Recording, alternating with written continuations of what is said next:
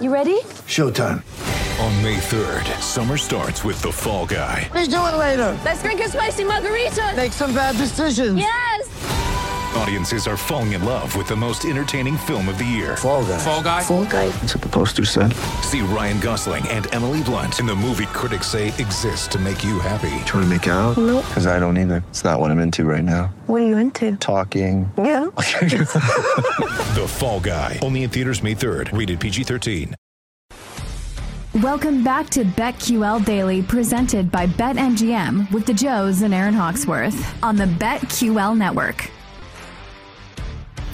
Welcome back, BetQL Daily, right here on the BetQL Network. Joe O, Joe G, Aaron Hawksworth with you on a Thursday, presented as always by BetMGM. A lot to do rest of the show. Week 14 in the NFL, which starts tonight, of course, with the Raiders and the Rams. We just hit on that game. We'll talk more line movement, survivor options, teaser options for Week 14 coming up here. We're going to be joined by our guy Bill Krackomberger in a couple minutes here to talk all things NFL, some college hoops, all sorts of stuff in the betting world. There he is, Bill Krackomberger on the GetMyPhoenix.com guest line. The Phoenix, a revolutionary technology helping men all across America get back to their best in the bedroom. Visit GetMyPhoenix.com to learn more. Crack, welcome back to the show. We have a pretty big number tonight for 6.5 for the road team and a Thursday night game. And we've noticed a lot of big numbers, right? Really big numbers late in the season, sometimes with these good teams. They're favored by 7, 8, 9, 10, 17 earlier this week, Cowboys. Do you think these numbers get inflated with these good teams down the stretch of a season? Hey, guys. Thanks for having me back on.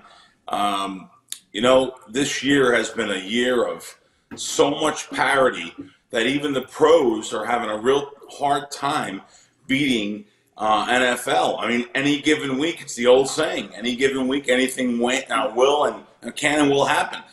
This year has really been even over the top as we see, I think it was the first 9 double-digit games, 6 dogs covered, 4-1 outright. So we're having a tough year this year, handicapping sides.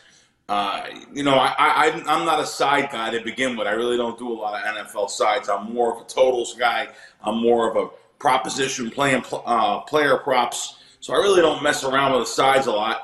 It's the hardest thing to beat. I've been trained by the top guys in the business for the last, almost 30 years, and kind of trained just to stay away from NFL sides and just stick to, again, the totals and the prop bets. The first half totals have been really good, been good to me.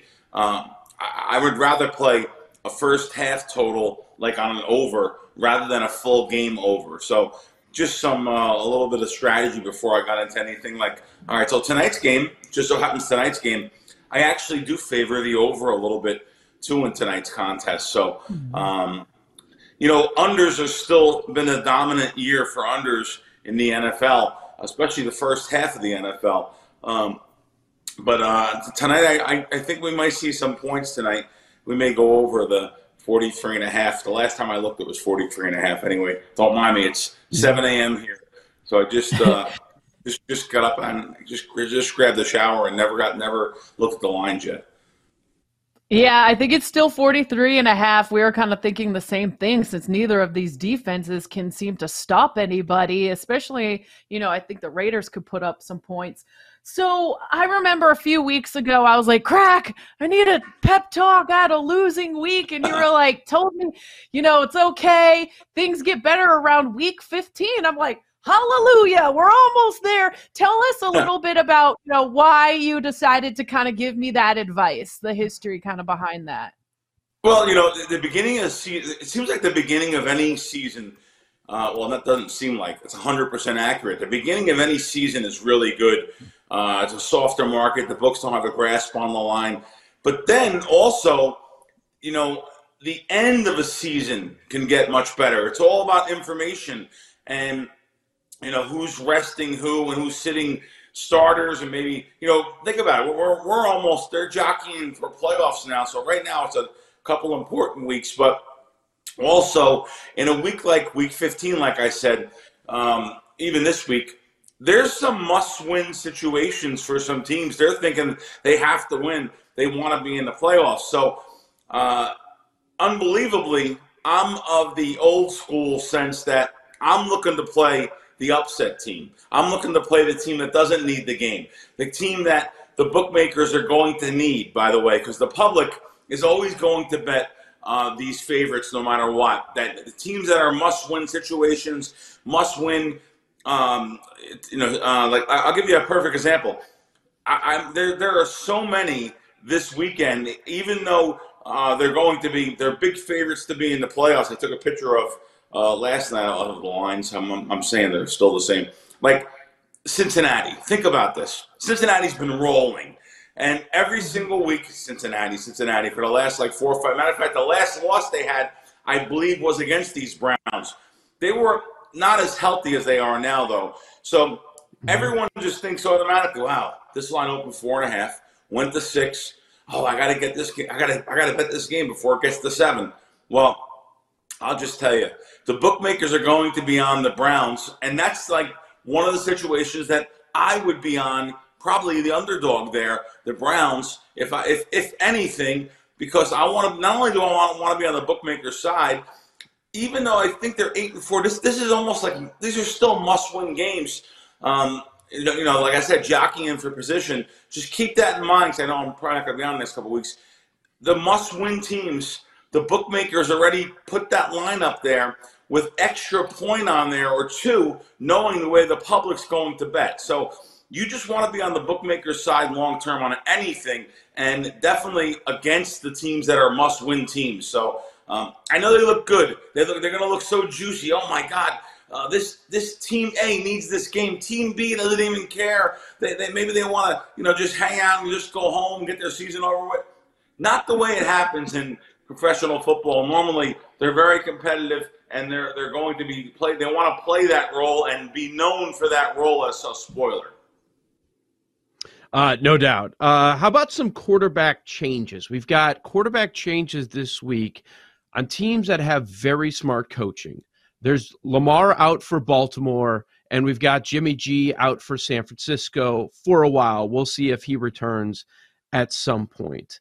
How are you looking at those and those situations, like the Baltimore situation? Huntley's played in the past. How are you looking at that? And then do you have a certain approach when you see this happen or you get word that this is going on in games with live betting? I know you. I saw you tweet the other day about when you're out in Vegas, how the options are just so limited for you guys. Do you ever react at all when you see a quarterback leave, or do you try to play the other way with some of the overreaction? Probably the other way with the overreaction. The same thing in this game, this Baltimore game. Baltimore's getting two. Would you think Pittsburgh will be giving Baltimore 2.5 points? I know it's because of Lamar, and I know he's the whole team or most of the team, but this really isn't a great Pittsburgh team this year, even though Pickett has played better. But if this game goes to 3, this may be one of those rare sides that I will have this week. I love being on the side of opposite of an injury. So when a big quarterback, a big-name quarterback goes down, I'll tell you right now, I look for the public to pound the other side, just like I said about the must-wins. And I'll look, especially here in Vegas, where we do have some square sports books that they just don't care. They're going to give you the extra half a point because it's going to be all favorite money. In volume, these $20, $50, $100 bettors, the average bet in our country is under $100.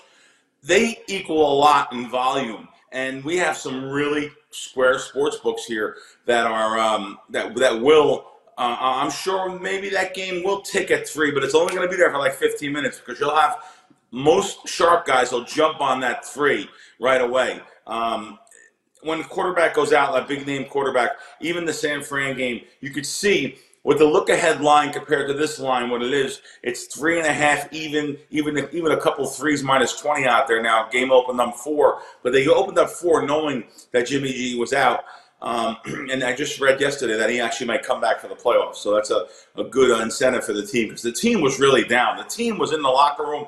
Boy, they were just so upset that their quarterback was down. You usually don't see them voice that opinion so publicly. It made me think about, they need a team leader in that locker room. I guess Jimmy G is the team leader. I didn't realize it until he went down. But they need a little pep talk over there themselves. As far as this weekend's games, though, like I said, I will look at these half a points here in town, especially grab those little on the key numbers. Listen, both of these games are around 3, 4, 7, 10. These are all numbers that do come out in football, but not like it used to. The 3 and the 7 used to be such key numbers years ago before they moved 10 yards back for the extra point, before analytics played a role and these teams are going, the coaches are going for 2. The points are not worth what they used to be. So I don't even recommend buying anymore onto the key numbers, onto 7 anyway. Possibly if it's a lower total, I'll look to buy onto 3 if I don't get robbed on the juice. And one of you guys said the other day, I did post something because it was on a major show out here and I seen it and I was like, wow, I give credit to the network for actually posting that video. And that was about live wagering, which I've talked about for years since Cantor Gaming opened here in Las Vegas before they got booted out of town. The M Casino. Listen, you can't bet live wagering during any other time except for during the commercials. They have a 7 to 10 second delay on the screen in front of you. Now you have another frequency delay, which is probably a total of about 15 to 17 seconds.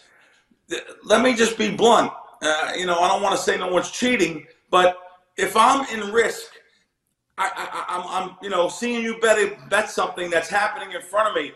I know what these guys do. I know they're denying the guys that are gaining yardage and they're taking the guys on the other side if they have a big mathematical advantage and accepting the bets. So I'll tell you right now, this is getting out of control too, by the way, with a lot of these companies.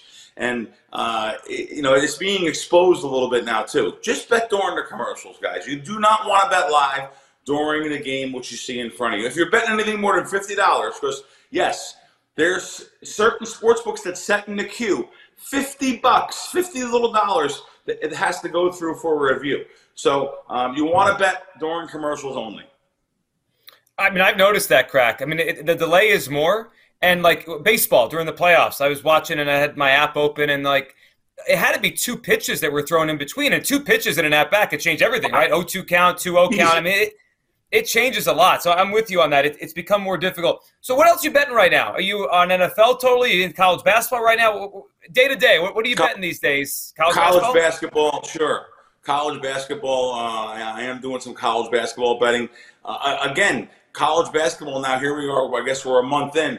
And, it just seems like, even though I'm not losing for the year, but it just seems like the bookmakers really have a good grasp on the lines this year. They're just so, listen, we are winning. We're winning on stuff like first half, second half, totals. Sides, though, usually we beat the sides. I'm finding none of the sharp syndicate groups are even winning betting college basketball this year long term. They're not losing, but they're not winning.